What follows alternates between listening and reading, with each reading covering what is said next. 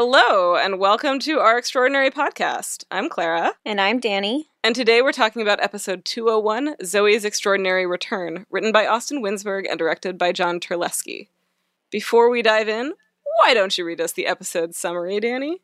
The description listed on IMDb is a little sparse, as these things often are. It says, Zoey returns to the world after an extended time away and discovers that a lot has changed at work and in her personal life in her absence. No shit. I did think that 3 weeks was kind of a long time to stay away. It was 3 weeks, right? I don't think 3 weeks is a long time to stay away after your parent dies. I don't know. I mean, I don't personally think it's a long time. I think that's proper, but in the American work world. Because hashtag capitalism? Yeah, it would be very rare that anyone would be allowed that. I think it's more, working in the tech industry, right, there tend to be better benefits around that, but you're definitely right that most folks who do not have that kind of advantage are not going to be able to get that time. Mm-hmm. Which sort of, we'll get into that, all of that, and we'll get into the weirdness of having to work while you're grieving soon. But first, I just want to get your overall thoughts on this episode. So yeah, what'd you think, Danny? I loved this return episode. It was very strong. It had, I feel just enough emotional gut punches. I don't know. It was just it was a really good blend of bringing us back into the headspace of all these different characters. Yeah. And the emotional arc of it, as well as it still remained incredibly funny, which the show does very well. Yeah, it's very entertaining while also dealing with some really heavy stuff. Which is our thing. Exactly. You and I talked earlier this week. I really liked it too. And you and I talked earlier this week about our hopes for season 2 in our little trailer episode that will hopefully go up tomorrow. And already I think we've had a lot of them realized in this episode. So you wanted to explore more of the relationships in season 2, which they did not waste any time in that. Nope. And I mentioned wanting to see Zoey's family try to navigate communication after his death and see how they negotiated that. And already we've gotten bits of each of those things, seen some of those challenges. And also, while we don't yet know for sure that Harvey Guillen's character George is gay, I have a feeling you might get your more queer wish granted with him and some other things. I was secretly hoping already that he would have a thing with Tobin. I would appreciate that. They definitely... You are a big fan of enemies to lovers, so... I sure am. I liked all those things too, and I like that, we did get some answers kind of right off the bat. Things that we were looking forward to, and I noticed that a lot of people have been up to series regular in the second season. So I think we'll be seeing a lot more of those characters, even Tobin and Leaf. Good. Their respective actors have been upped. Same with the brother and his wife. We'll definitely be seeing a lot more of everyone, which I think we'll get more relationship stuff. Yeah. For sure. You had also mentioned being curious about what Peter Gallagher's role would be in this season, given that his character, Mitch, is now dead.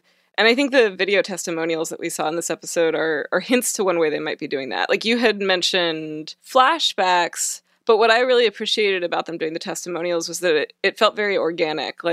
That's one thing about flashbacks is they can sort of take you out of the primary experience or out of the character's perspective. And doing it as those testimonials still allowed us to see it how Zoe's seeing it and how David's seeing it and how Maggie's seeing it.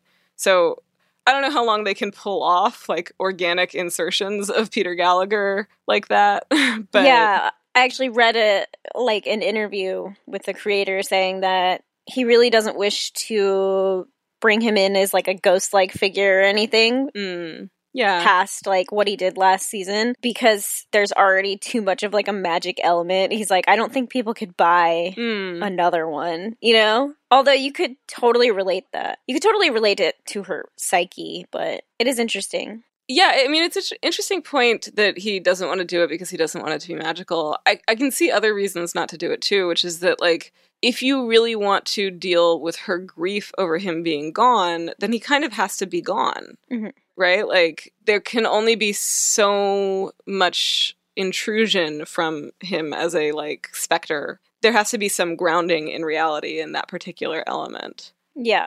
So then, of course, the other, like, big thing that I think is just sort of part of my overview is the musical numbers, right? Like, it's a musical show, and there are musical numbers, and the ones in this one are definitely epic. So deep dive? Yeah, let's do it. All right. The main theme of this episode is, I think, best described by the last Heart song, the sort of transition from grieving back to living and to carrying on. Mm-hmm. There's a lot of different plot points, but there's sort of 5 main arcs that I think we should cover. 1, Zoey returning to work and to life. Mm-hmm. 2, George trying to push through his hazing in his new workplace, but also just, like, introducing him as a character. 3, Mo, Max, and Simon's newfound friendship and, you know, the Mo and Max venture that we get a hint of. 4, the kiss between Zoey and Max and that relationship. And 5, the testimonials and the way that Zoey, Maggie, David, and Emily move forward as a family. So let's start with that first one, Zoey returning to work and reconnecting with her friends. I felt like the show did a good job of illustrating how disconnected from our everyday life and our, like, work ambitions can be from the emotional experience of grieving. Like, I remember my grandmother died when I was, like, a week or 2 into my first, like, big kid job. So I really felt like I had to show up and to, like, push through and all of those things. But I was so discombobulated that I left my laptop at home and didn't realize until I had already driven an hour to work. And, like, I feel like that's something that you can probably relate to, right? I mean, you were working when your grandfather died. Yeah, I was working when my grandfather died, and I had to go home probably about halfway through my shift. I couldn't be there, but for me, it's like, even every year, like on the anniversary of his death, it's hard for me to work. Yeah. And I mean, I think that makes a lot of sense, but it's kind of like what you were saying about, like, American capitalism doesn't really make room for that kind of emotional experience, right? Like, we don't get the chance to properly grieve and to, like, keep grieving, because, I mean, grief is not just, like, a one-time thing. I mean, yeah, like, I literally only got 3 days of bereavement pay. Yeah. That's it. So it's like, if you want to take more time, feel free, but you're not going to get paid for it. Yeah. Yeah. So, which, of course, is, like, that's not workable, right? Like, that forces you into a position where, yeah, you do have to work because you got to pay for rent and other bills. Mm-hmm. And, of course, like, I was also thinking about this in the context of, like, 2 days ago, there was a coup attempt, and, like, all of America was still working. I don't know if you saw this tweet. There's, like, this tweet going around where somebody was like, my friend just asked me, or my coworker just asked me if we were still supposed to work through a coup, and it's the most American thing I've ever heard. It's quite American. Yeah. I mean, we're a fucking laughing joke already to the rest of the world, but I think it's much worse now. Yeah. But yeah, I mean, there is this, like, weird expectation that you keep your work separate from the rest of your life and vice versa. And it breaks down on a personal level when there is something big going on. Like, you might be at work, but there's no way that you're just in that headspace. So, I don't know, I was kind of curious how you felt about that and the way that they handled it. I mean, first of all, the idea that you can actually keep your personal life completely separate from work is just asinine. But I actually like the way that they handled that story, like, from her, like, kind of, like, having to force herself to leave, and how she, like, has a breakdown at some point, and it made me, I really liked how Joan kind of was like, okay, I pushed a little too hard, and she apologized for it. Like, I wish more workplaces would be like that, but... Well, and I kind of wondered if she would have done that if they didn't have a personal relationship that they developed over the last year. Like, would she have done that with Tobin? Probably not, but I'm not sure. Like, she does seem like she has a caring side for sure. But yeah, she does have a personal relationship with Zoey. So it's hard to say. And her asking in the first place, right? Like, that is sort of reflecting the other part of her that is just like, get things done, go, go, go. Yeah. all business all the time. And while we're on it, I just want to mention how sad I am that Lauren Graham will no longer be on the show. Do we know that? Did you read that, or? Yeah, she tweeted about it too. Oh. She was filming another show that ended up being pushed back due to COVID. Oh. And so because of that, like, she was unable to... Well, basically, it was a Disney Plus show, so I'm pretty sure Disney's contract would always trump anyone else's, so... That's a bummer. Unfortunately, yeah, she's, like, gone. Originally, they always planned on giving Zoey the promotion, but they went about it in a different way. That's a bit of a bummer, yeah. I mean, I've enjoyed seeing Lauren Graham on that. Yeah. And I mean, obviously, we're both big Gilmore Girls fans. Yes. So seeing her again on our TVs was really great. But yeah, I'm just going to miss her and that relationship because there really aren't that many female-female relationships on the show. I did think it was interesting that Zoey said she hadn't been hearing heart songs at all after her dad died. Mm-hmm. And there's so many different possible explanations for this. For me, I think the most likely one is just that, like, she's too overwhelmed by her own grief and she's blocking out everything else. Like, there are points in grief or depression where you can't see past your own nose, and it's not a selfishness thing. It's just you are so stuck in your own reality and your own perspective because it's as intense as it is. Mm-hmm. So I think, like, I can sort of see that, like, a ward against a certain amount of empathy, a necessary self-involvement, because you have to be to, like, move on. Mm-hmm. But just one counterpoint to my own theory that I just laid out, that isn't how it worked in season 1. Because, like, when she got super overwhelmed in season 1 with all of her grief, that's when it, like, literally burst out of her in song in that boardroom. That's true. I'm actually a little bit surprised that she didn't have kind of like a burst out moment when she did have her like breakdown in the middle of the episode. But yeah, there seems to be a little bit of, I don't know, there's no conclusive answers to like how the powers exactly work. So, and I think that they definitely use that to their advantage. Yeah. I do think she was really overwhelmed by grief. I mean, it sounds like she rarely even left the house, so even being able to hear heart songs from other people would be pretty hard. Yeah, like nobody is around her except for her family, and they're all kind of going through the same thing. Yeah. I also thought it was interesting, like, it is a little weird that, like, we never get to see Zoey without her powers. I mean, from our perspective, right? Like, for her, it seems like a big thing. But I did find it interesting that the show telegraphed it in the season 1 finale. And I didn't think about that until I was reading your notes where you asked, like, why do you think the music died? Because, of course, the song they had at the funeral, the last heart song she's heard between these things was American Pie, which is, you know, the day the music died. Yes, which is hence why. yeah, I figured. But it made me think also about the connection between her musical powers and her dad and how strong that is. When he sings a heart song to her in that first episode, when he sings True Colors, like, that is the first moment when she accepts the powers as a gift and not just a burden. Mm.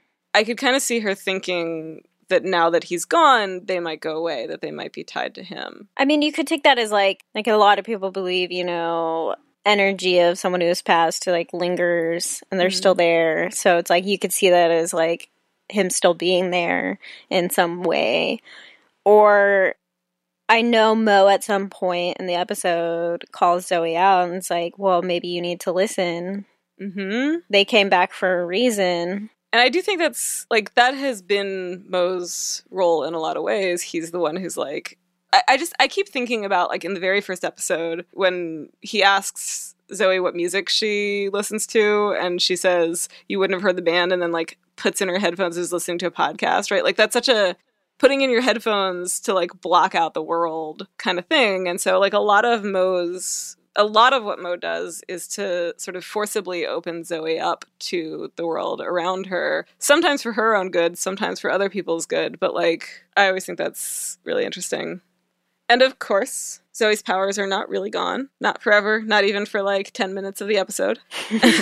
So as she starts to settle into work, we see the heart part of Heart Song work its way back into her life with George. So I'm skipping over the Hello Dahlia. We'll come back to it when we talk about heart songs more generally. But I do think now is a good time for us to talk about George, played by the amazing Harvey Guillen. What did you think of his character? I mean, obviously I was super happy to see Harvey in something again. I mean, we do have What We Do in the Shadows, which is also amazing. But as people might come to find out, we did have a Magician's podcast before. It was our first podcast, and he was a pretty important character in the show, at least to us.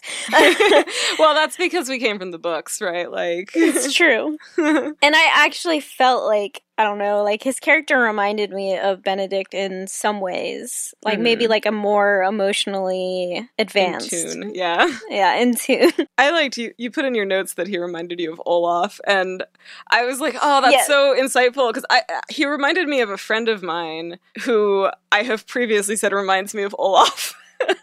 I think it's like a little bit the cadence of his voice, but also just like when he's like asks her for a hug, and then he's please just love like, me. Oh man, it reminds me of when Olaf asks for hugs. Yeah, warm hugs. He has that vibe of somebody who like really wants to fit in and to be loved and to give love too. Yeah, he seems very nurturing. Like immediately, Zoey like leans into the hug and gives him like a much bigger hug. I loved it so much because like it's so hard to be the new guy. Like you really do just want to like fit in and get through things and like get past that awkward period. And for George, that is clearly at least doubled. But I loved that he is also brave in that way. That right, like he told her how he felt and he asked her for what he needed, and it turned out to be something that she needed and had been having trouble accepting from other people in her life. Like all the times that Simon in this episode was like, I'm here for you, and she was like, run away. What she needed in some ways was for it to be mutual, right? Like to be able to help somebody and be helped back. Yeah, I do think a big reason she's apprehensive towards Simon is also, I feel like she kind of has made up in her mind about Max, but also just like he does come off very overbearing in this episode towards her. And I think, right, she is, I think he, in some ways I felt like that overbearingness was also him like, this is the thing that they've connected over. So he wants to restart their connection, and the only way he can think to do it is to be there for her about her dad. And while yes, that is a great thing and something that she needs is somebody to be there for her, because that is the source of their romantic connection, it's also very fraught for her, right? Like taking him up on that would mean things, or would, I think, seem to mean things to her at least. We can definitely get more into that when we talk about relationships unfolding for Zoey later, but... Yes, back to George. Let's go back to George. His speech to Zoey really hit me right before the hug, when he, like, wells up telling her that little acts of kindness mean a lot to him. And it made me really want to know his story, like, on a deep level. Because, like we were kind of talking about before, there's sort of this idea that your work and the rest of your life should be separate in the American corporate world, like, and in the tech world where I work, there's all this talk about like how you should bring your whole self to work, but it's bullshit, right? Like it's just a way of telling people to like give 110%. It's not really about like bring your whole self. It's like, bring everything that makes you productive, right? Yeah. And so I really like the way that this show throws a wrench in that, because Zoey's powers force her into taking an interest in people around her in a way she might not otherwise. And that means that she sees people like George, who she's never met and who she might not take an interest in otherwise, at least not for a while. She's sort of forced to see them as whole people, and they end up seeing her that way too. So I really liked that she has to see him. I really like that he also like kind of imposes himself on her. And that he makes a point of appreciating that act of kindness, and like I don't know if rewarding it is the right word, but like he makes a point of like, this means something. Let me tell you that it means something. Yeah, and I mean like he was obviously welling up when he says it, and it's just like I also really want to know like what's his story. Like I feel like, I mean, I have a feeling it has something to do with maybe, like, depression or suicidal, like, tendencies. That's really what it made me think of. Basically saying, you know, it's like the little acts of kindness that keep me going. So, of course, like, 100% hit me in the feels. It was definitely one of the moments that made me cry a little bit. But yeah, I want to see more there. And I do think Zoey, like, it is great that she has a power that forces her to see other people. Yes. I want to talk about this some more, but I'm sort of going to pin it for when we go back to season 1, because I think there's even more evidence there. But I think there's some interesting stuff to say about her being not just sort of a fairly closed-off person, but also, like, working in the tech industry in San Francisco, where there's, like, all this gentrification, and where a lot of the dynamic is that people who work in the tech industry are just kind of doing their own thing, like, into themselves, and not really paying attention or engaging with the communities that were already there that they have invaded. Mm-hmm. And I think there's a really interesting point to make about how her power sort of forces her into a different dynamic, and it affects her professional life and her personal life and, you know, her everything. Yeah. But yeah, I'll save that for later, and back to George again. I know that you are really into astrology and star charts. This is like a understatement of the year. So, because I feel like there is such big energy coming off George, even in just a handful of lines, I wanted to ask if you have any thoughts about his sun, moon, and rising signs. Well, I mean, like, I'm sure this comes from the fact that I put in my notes that I think Zoey is a Capricorn. We'll talk about that probably at some point. But yeah, I feel like he's definitely a water sign. Yeah. Maybe a Pisces. Pisces always want to be liked, and they have, like, an affinity more for, like, creative pursuits. But they also do like to be liked to a fault, which he clearly exhibits. He's also very clearly an emotionally driven character. I'd say maybe a Taurus rising, because he has some Taurus energy going on there. Tell me what you mean. I don't know Taurus as well as the other earth signs. Well, Taurus is, for one, very driven. But they also kind of have a tendency to be a pushover.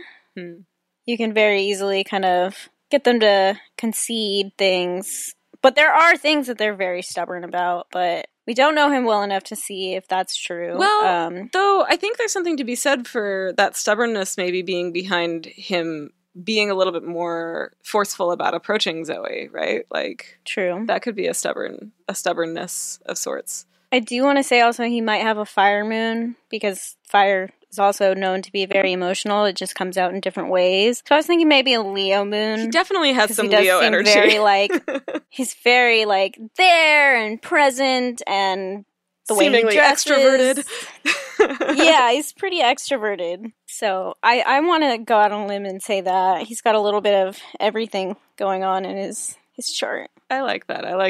I think that's a very insightful first bit. Like, definitely I got water sign off of, like, the sun sign, and I definitely see the Leo for sure. I'm glad you explained the Taurus, because I think that makes sense too.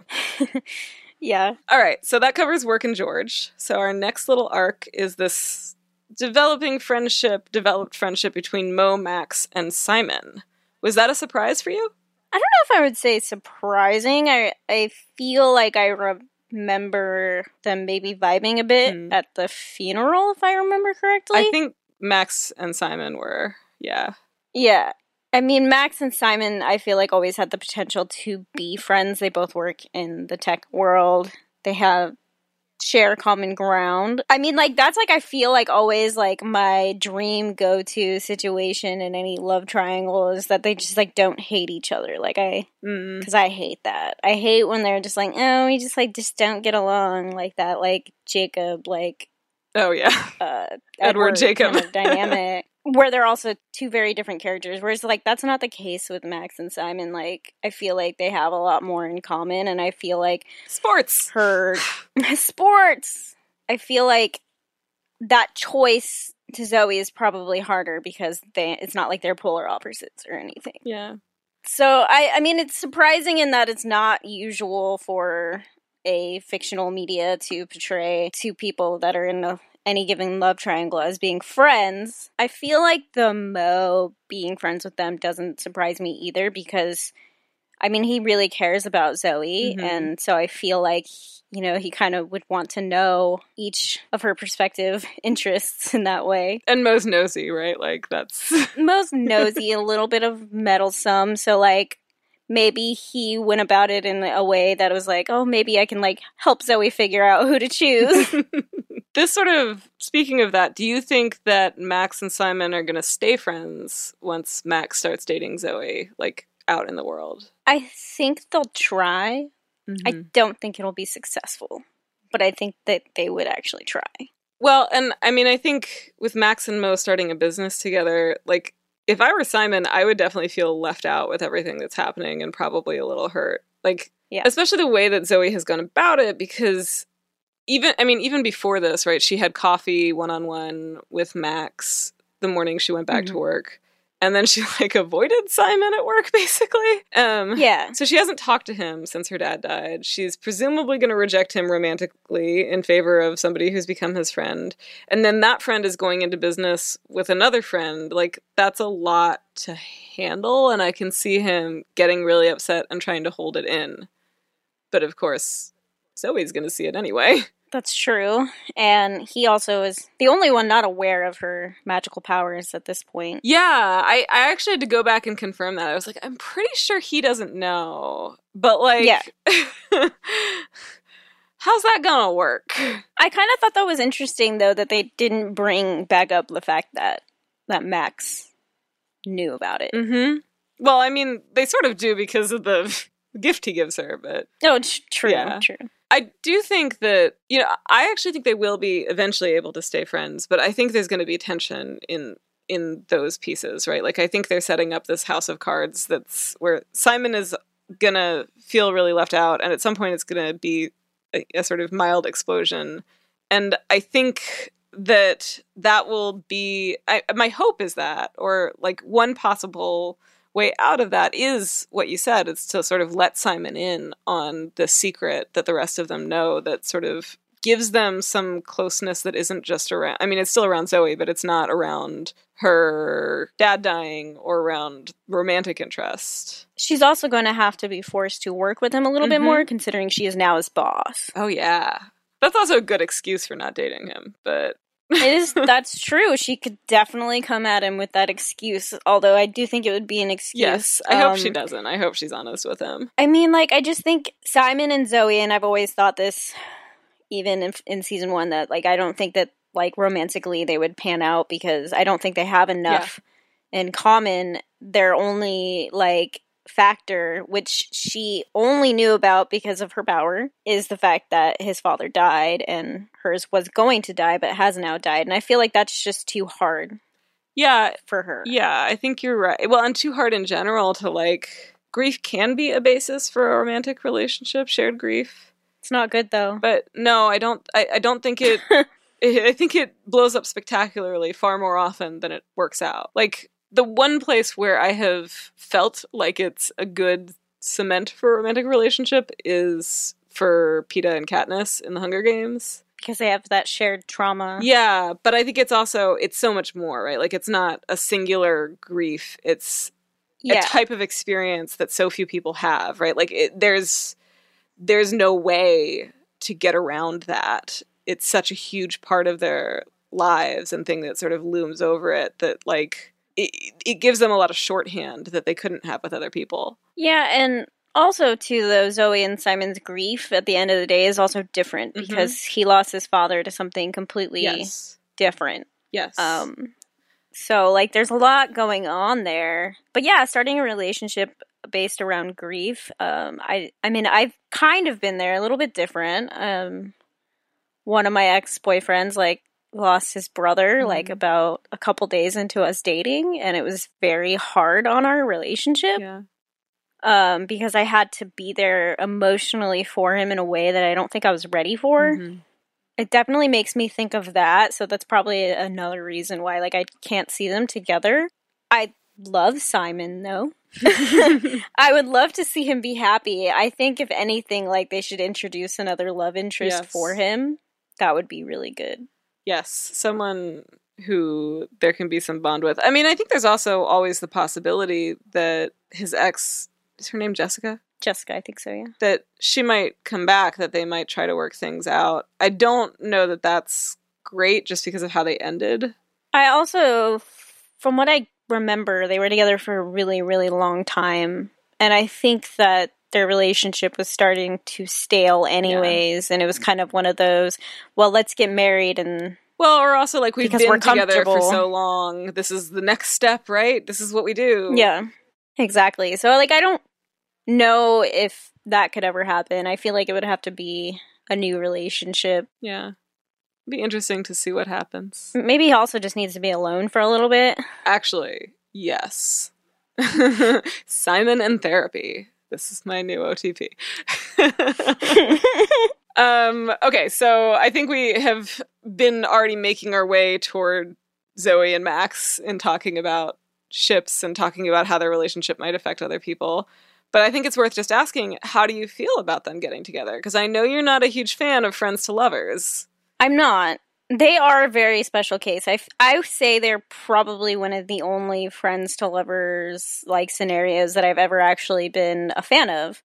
And there were definitely moments in season 1 where I was just like, fuck Max. But I feel like he's very easy to forgive in that he does truly care about her. Like, he is okay, at least from what we can tell, being just friends with her. I think the thing is that she was keeping the power from him, and I don't know, like, just like that betrayal of honesty. I think that's why he was being kind of a dick to her for a little bit, because, like... Well, and when she told him, like, it's a hard thing to believe in any context, but telling him after she rejects him, I also might think it was a bullshit excuse and a very bad one. Yeah. And I do think, like, a reason that I like them as a friends to lovers trope is that it's not like one of those situations where they've been best friends their entire fucking life. Mm-hmm. Like, they've only known each other for like 4 or 5 years. And I feel like contextually, he hasn't been in love with her the entire time. I think it's something that he very recently has figured out. I agree with that. And I think that, like, the song that they chose for him to come out about that, I mean, was very indicative of that. Like, that's not... It's I Think I Love You. It's also by the Partridge Family, which is a whole other weird thing. But, like, it did kind of feel like he was coming to that realization. Like, maybe he'd had a little bit of a crush, but he was like, this is not a good idea, whatever. Yeah, I think it's her having genuine feelings for Simon and acting on those that made him realize that, you know, maybe I do have feelings for her. And I think the thing that's messed up about it is that she knew about them and then proceeded to push him away. Yeah. To protect herself, obviously. And their friendship, which is a very, like, fine thing in general. Like, if you want to preserve a friendship. Yeah. But it's just the whole way she went about it, and, like, that was bad. But I do, like them together because I do feel like he genuinely cares about her. He just knows her really well. Yeah. Like, the way that he went about dealing with her grief and giving her space, he very clearly knew exactly how to do that. I think he started the text chain, too. Probably. And they just have that, like, lovely banter that I'm a huge fan of. Yeah. And they've always had that since, like, the first episode. So we should talk about ship names. We talked about some yesterday. We ruled out Moe. We ruled out Zax. You said you've heard Zomax, which I like, but it sounds like an antidepressant. Yes, it does. I thought of another one. Bear with me. It takes a little explaining. So if we take the positions of letters in their names and alternate, then we can have Moxie. I don't know if that's generally a thing that people do with ship names. Who the fuck cares? We can make our own. I mean, it's cool. But it would be hard to explain every single time you went about it. All right. Well, Moxie Zomax. we'll feel our way through. Which means I will try to convince Danny for an entire season at least. So, of course, the other thing about TV love triangles is that they almost never resolve quickly. And you said you read something about why Austin Winsberg chose to resolve this one quickly. Do you want to talk about that? Yeah, so...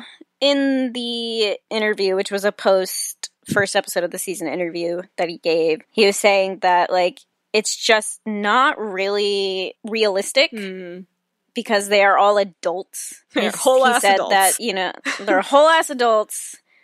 And at that age, you generally know what you want. And I think, like she said to Max, like, she's had a lot of time to think about it. So I think, I mean, it doesn't bode well that she chose Max right off the bat for in like a TV standpoint, because they can totally pull the rug on us at some point. Yeah. But I mean, that's not always the case. Like there might be stuff that like tests their relationship later on, but they might be a pairing that stays together the whole time. I mean, that's not completely unheard of, but it is very rare. Yeah. And to be honest, right, like I think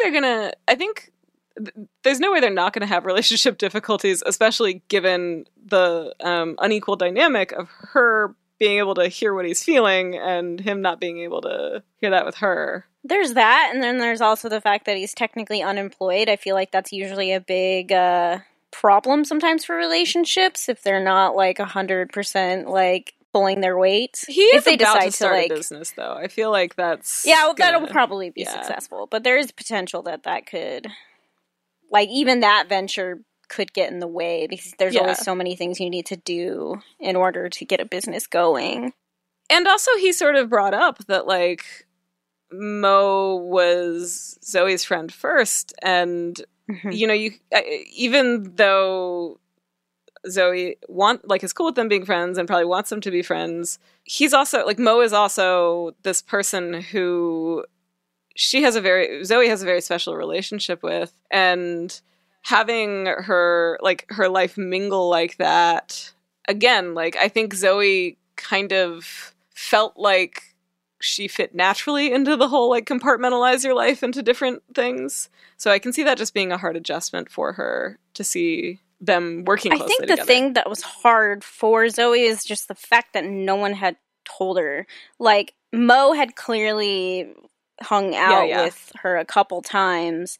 So at that point, like, they were already hanging out. So the fact that he didn't say something to Zoey, I think, is where the hurt and shock comes from. But I don't think she minds all that much because, I mean, they are, like, all adults. Yeah. And I think that's something that I really appreciate in the show, is that there's no middle school drama. Regardless of this crazy-ass, like, magical premise, they're still act like adults at the end of the day.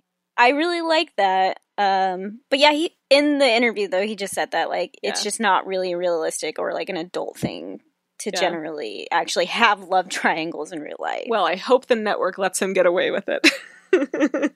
Honestly. All right, so I think we can close out Zoey and Max for now. Obviously, there'll be plenty more to discuss as the season goes on, which takes us to the last thing I wanted to discuss in this episode, which is the testimonials. And that, like, definitely hit me in the gut, because my dad is losing his vocal acuity too. I sort of looked it up because I thought I was right about this, but I wasn't positive. So Mitch had PSP, and my dad has MSA. They are both under the atypical Parkinson's umbrella, along with Parkinson's with Lewy bodies. Right? Like, I told you before, like, there's differences, but there are a lot of similarities. And, like, for me, one of the hardest things, like, on a personal level of his illness, because it's mostly his illness and, like, his stuff to deal with.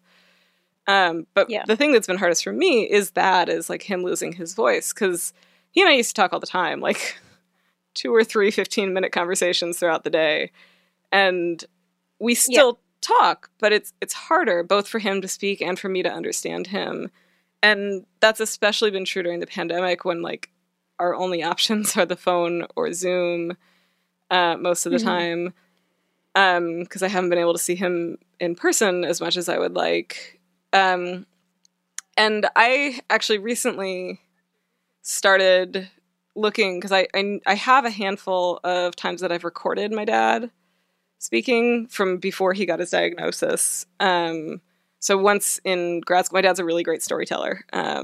And so once in my MA program, we had an assignment that was we were doing this, like, oral history, or this, like, oral culture assignment. And so we had to get somebody to tell us a story and then sort of analyze it using sort of standard oral storytelling techniques that exist in oral cultures.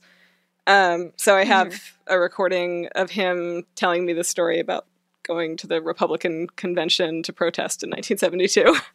And we have this recording from his wedding, And so recently I was just like, you know what, I need to know where all these things are. I need to find them all and like have them somewhere where they're easily accessible. And it was sort of interesting because I've also, like, since his diagnosis, I started saving his voicemails in like mid 2018 when I realized that like his voice going was going to be a part of it. So I've thought a lot about wanting those artifacts and like wanting to be able to preserve his voice. But it never occurred to me, it never was something that I thought about, that like it might be really hard to hear him struggle to talk after he passes, because it is also a reminder of this thing that took him from us, hasn't taken him from us yet, that will, you know, time when you're talking about the future and the past. So that was one that really hit me. And I talked to him briefly before we got on about this, because he said he and my stepmother watched the episode last night. He's so funny. He was like, I wasn't really very moved by it, but Amy was. Amy's my stepmother.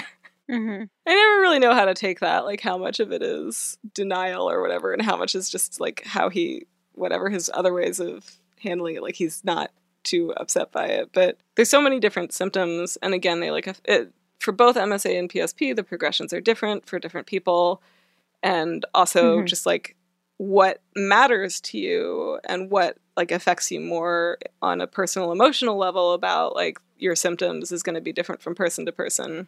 But yeah, my dad's voice is like, I don't think I realized how big a part of my life it was and how important just that sort of, I mean, I don't know if you'd call a voice an object, that tool, I guess, was, until it started deteriorating. And I think it's important to him too, but he says he's unmoved. How has he felt about the show, like, the first season? Yeah, I mean, he was the one who, or I'd started watching, we started watching it separately, but he'd bring it up to me. He'd be like, there's this show, and it's about this person who has a neurological disorder. I think he mostly talks about it he sticks to the sort of fact level, right? Like, here's what's happening. It's interesting and to see this portrayed. And I think for him, that's helpful. Like, seeing something similar to what he's going through just be there. Whether or not there's, like, a serious emotional resonance, I think it probably makes him feel less alone, and I think he's glad there's, like, awareness around it from the show. Yeah.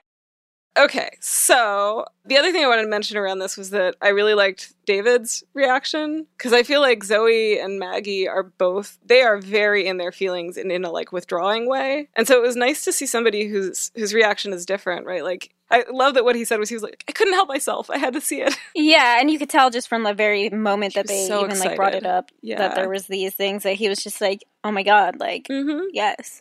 I mean, I feel like he knows that like he can't afford to go into his grief in the same way for when he has to go to work to support his family, since his wife is clearly not working. She makes a couple jokes about it. He's probably on paternity leave right now, but, you know, he will eventually have to. It sounded like he was a lawyer, going to work, right?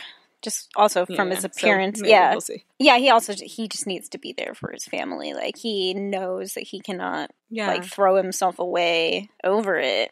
And I think I feel like he just knows that, like, that's just not what his dad would want. I do feel like it's going to hit him at some point, but I think you're right that, like, he's partly having a delayed reaction because he knows other people need him. Like, that is such a common thing. Yeah. So I think this is a good moment for us to move into our heart song segment. So in this episode, we got 4 heart songs and then, like, one bonus song, which is the sort of morning song that Mo sings to Zoey to wake her up for her first day back at work. Those songs were, in order of appearance, Rise Up by Andra Day. Is it Andra or Andra? Do you know? I don't know. That's the one that Mo sings. It's probably Andra? That's what I thought. That's the one that Mo sings at the very beginning. Hello, Dolly, from the musical by the same name. Are You Gonna Be My Girl by Jet.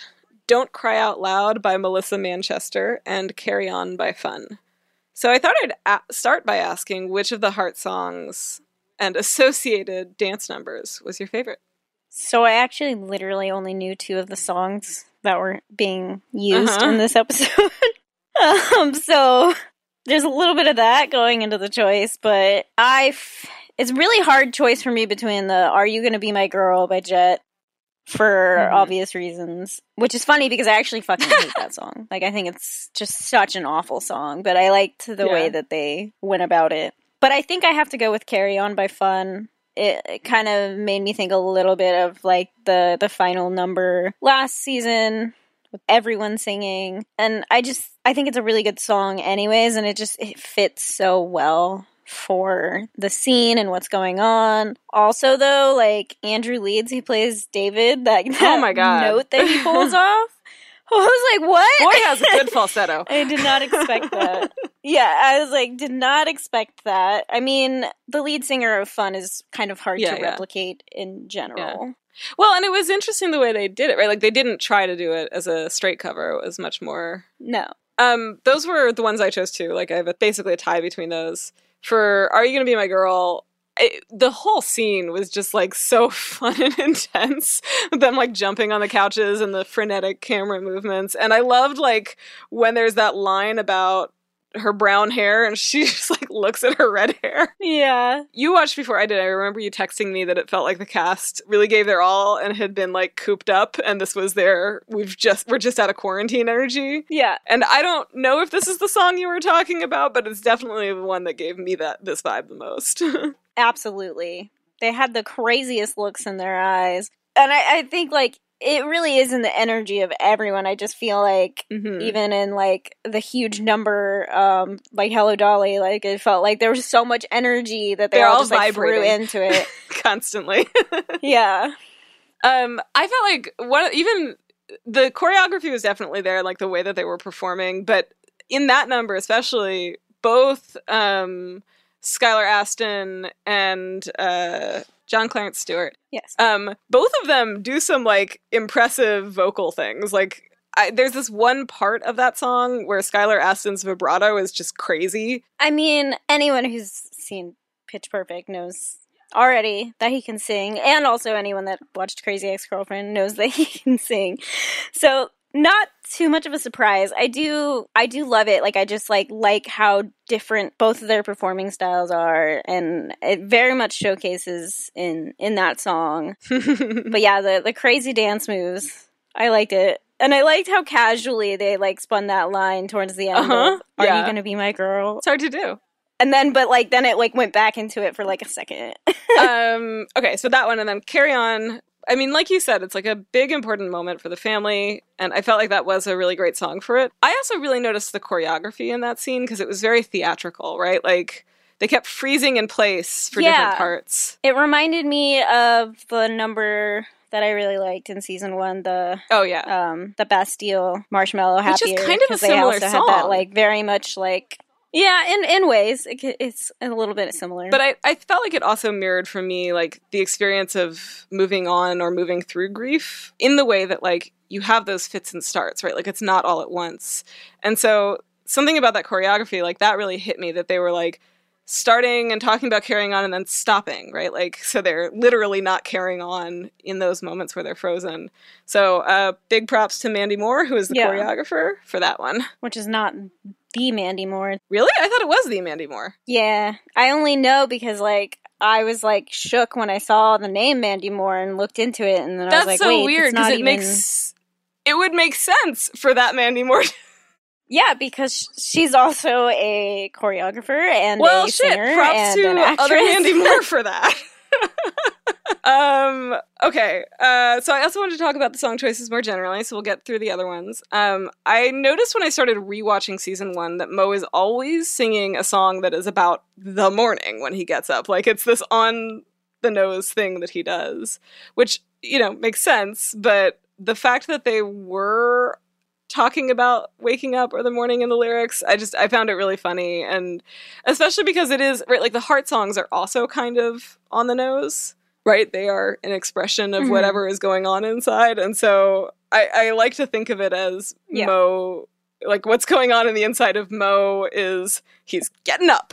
And then Don't Cry Out Loud was such a perfect choice for George. I didn't know that song beforehand. One of the things that Linear, my husband, has commented on, he's a music human, is that, like, there aren't really new songs in this show, right? Some of the newest songs are, like, early 2010s, 20 teens, whatever. They've had a couple. Like, Sucker by the Jonas Brothers was used, and same with Jealous by Nick Jonas were used last season. It's very rare, and then Happier by Bastille only came out. Yeah, but I do like that it's ago. not, and I like that it's not like all zeitgeisty songs, right? Like, you are going to learn some new music from this, especially if you're not like Gen X. And I think like this was one of those cases where it just felt like, oh, this is just such a, like, it's the perfect choice for this character. Not just in terms of, like, what the song is about, but in terms of how Harvey can sing it and what the sort of emotional range is, and emotional energy is related to the, like, emotional energy that this person exudes. Yes. And I also love the juxtaposition of, like, the song just stopping at a halt, her freaking out, and he's just sitting at his desk, the thing that makes her boil over and like explode her emotions all over everything is somebody else being like, I have to keep my emotions in. Yeah. And yeah, I mean, it made me really excited to see their friendship, right? Like, they are going to develop a friendship. I am here for it. I would like to watch it. And yeah, I think we've talked about George enough, so I'll probably leave it there. So that leaves us with Hello, Dolly. What did you think of that choice? I mean, I thought it was a fun number. I've literally never heard the song in my entire life. As you know, but I guess I should say I'm not huge into, like, musicals. Like, I do like some really classic ones, you know, Rent and... When you say classic ones, you mean different thing than what older people say when they mean classic ones. Yes, I mean, like cult classic ones, I guess, you know, things that have probably been made into a movie or a production on NBC. I have liked. But yeah, I'm not huge into musicals, so I was not familiar with it. It is from a Broadway which was made into a film with Barbra Streisand, which was directed by Gene Kelly. It's funny because when I think Hello, Dolly, I immediately was like, is it Dolly Parton? No. Clearly not. It's interesting because I normally do, there's a lot of classical musicals that I know about. Some because I'm interested, like, I've just been interested in them, but also, like, my stepdad is a film professor, and so I sort of grew up with a lot of that, like, golden age of Hollywood stuff, all those like movies and whatever. Mm-hmm. But I'm not really that familiar with Hello, Dolly. Like I knew the song roughly, but I'm sure I've seen it like once, but it just wasn't really it wasn't one of the ones that I like latched onto the way I did with like Meet Me in St. Louis or My Fair Lady. Like those are the ones that I like really got into. So Hello, Dolly is like one of these rare cases where it's a musical I don't know. So in the style of a Virgo, I looked it up. And according to Wikipedia, it is a romantic comedy about a matchmaker named Dolly who is charged with finding a match for a wealthy curmudgeon named, I think, Horace, and decides that instead she's going to marry him, or try to, because I guess he's rich.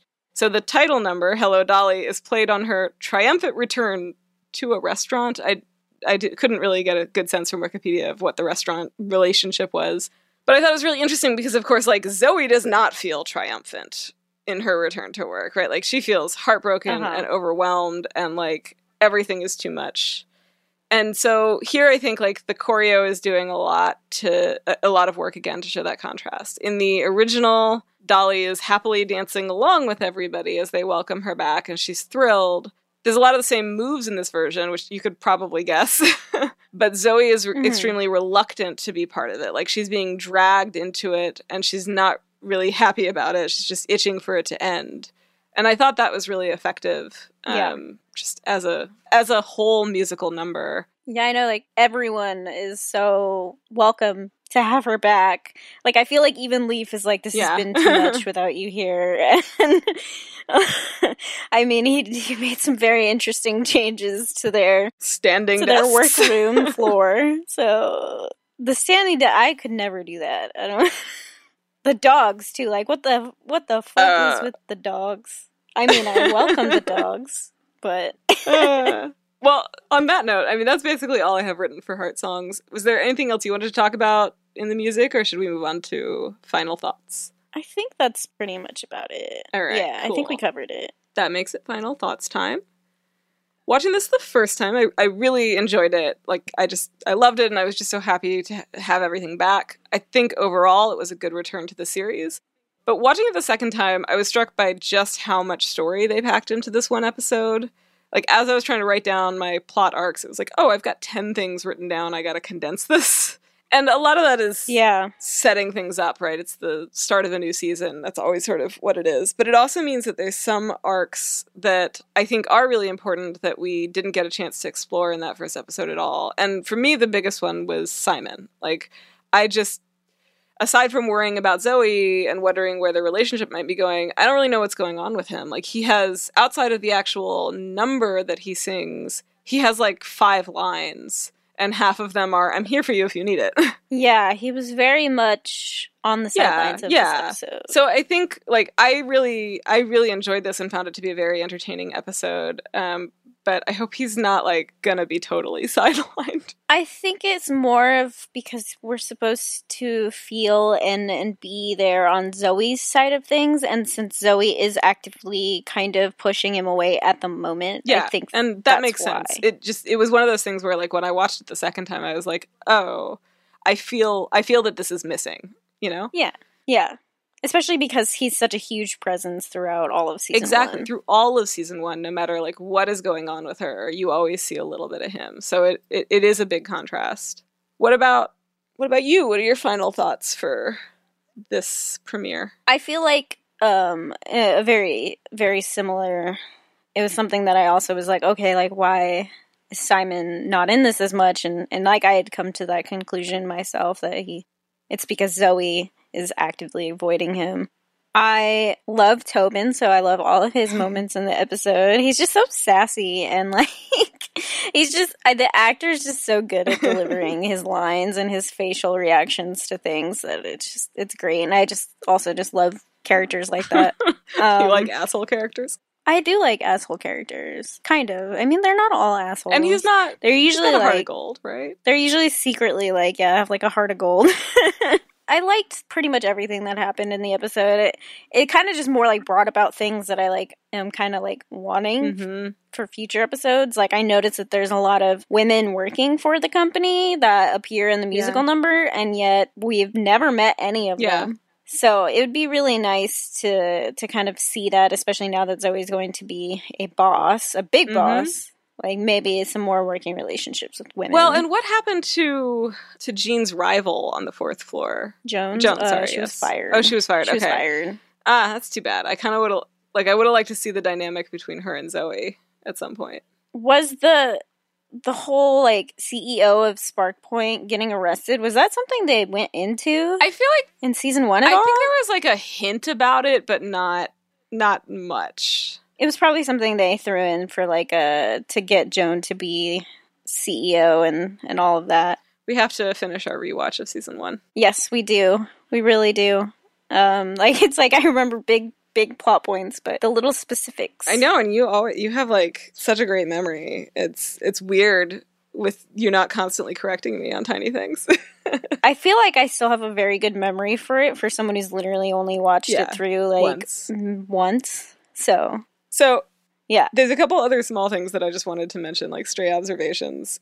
One was, in our trailer, you talked about, like, them filming during COVID, and oh my god, it was so obvious anytime they were outside.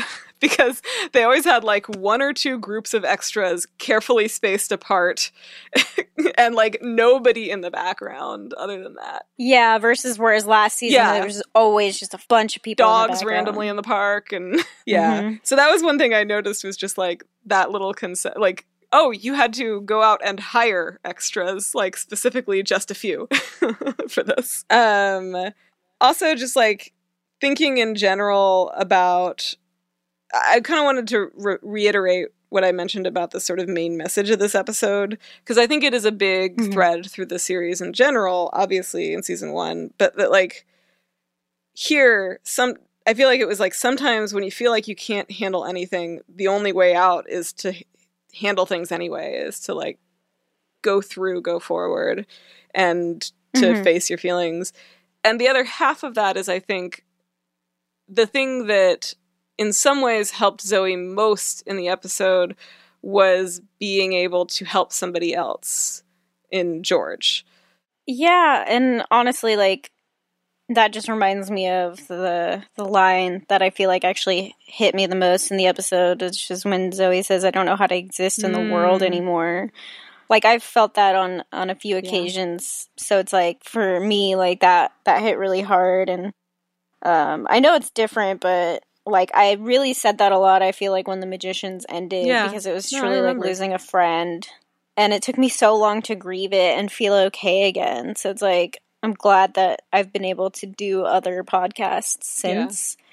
But, like, it's still something that you never forget your like first. I'm getting over. Yeah. There were a couple lines that really struck me, too. One was that I feel like this was a line that came out of COVID. Is it mourning because we don't really understand the concept of time anymore? David talking about being a new parent. And Mitch in one of the videos says, I know there's no roadmap for moving on, but essentially you have to move on. And that was the one that kind of like tied that theme together. Yeah. And then this is just to throw in because I wrote it down and it's fun. It's cute that you shop at Etsy. I loved her big-ass glasses that she puts on afterwards. Yes. They're so big. I wonder if they're going to write COVID in. It doesn't seem like they're going to. No, he's talked about not wanting to do it. Austin Winsberg has. I didn't read like a whole bunch about it, but I saw a couple like headlines and blurbs. So many shows have been writing it in, and like I can see why. It's very much easier to explain the reason there's not a whole bunch of people in the background and things like that. Yeah. And some shows are very much like, okay, like it's tied to like real world and stuff, but I'm glad that they decided not to, like, because I feel like it's just such a happy departure kind of show. And I think it's also, right, like, so much of this show, and, you know, Austin Winsberg talked about this in his interviews about season 1, right, like, I think it was his father who had PSP. So much of this is based around his own experience, obviously not the, you know, magical musical powers, but right, like his experience of going through that with his father and of grieving his father. And I think you can try to imagine your way into what that would be like right now. But yeah, I know my experience is different from his and from Zoey's, right? Like I have to constantly make these sort of calculations and negotiations around risk in a way, you know, to see my dad in a way that I wouldn't have to without COVID and that I didn't have to before. And so, and similarly, right, like you feel a lot of isolation and grief no matter what, but there's going to be a difference between the isolation you feel purely because of grief and then that compounded by COVID. And I appreciate that he's keeping it authentic to he's keeping it to his experience in that way, because I think that experience creates so much authenticity in the show, and I appreciate getting like that part of it. And I think if he tried to imagine his way into what that would look like with COVID, it would feel less authentic. Yeah, I mean, like there would be like, I guess, the ability to add in like kind of like how you are with your father, like how hard it is to like not be able to. Yeah, but I think it would be hard for him. But since since her father has already passed, like they don't. I feel like it's easier for them to not have to write something in like that. And like then what you're doing is you're, I guess, separating Maggie and her kids. And I don't know. Mm-hmm. I just don't feel like, I feel it's a level of complication that I don't think is necessary to make the show great and good at what it's doing. And so if it's not necessary. Yeah. I feel like the only other thing I want to talk about, which I realized that we didn't touch on too much, is like, how did you feel about how when Mo like completely calls out Zoey and kind of like checks her on her privilege? I think it was good. I mean, I think Zoey needs that. Mm-hmm. And again, right, like for me, that was, I talked about this being like, when you feel like you can't face anything, you have to face it anyway. In some way, that is Mo pushing her in that direction. Yeah, and I did really love that Mo, like, kind of followed it up with, like, I don't want to be giving you, like, this tough love, but, like, you need it. I feel like that's very much our friendship, right? Like, we can give each other tough love, and so, I don't know, I like seeing that in a friendship on TV. It's true. We do give each other a lot of tough love. So, on that Mostly roasting. I'm actually surprised you didn't call out the fact that in my notes I put my thirst notes. We have plenty else to talk about. And on that note, I think we've come to the end of our episode. So, listeners, if you exist, thank you for joining us. If you like what you heard, please subscribe and slap a 5-star rating on Apple Podcasts to help other people find the show. And we'll see you next week for episode 202. Bye. Bye. If you're lost and alone, or you're sinking like a stone, carry on. May your past be the sound of your feet upon the ground.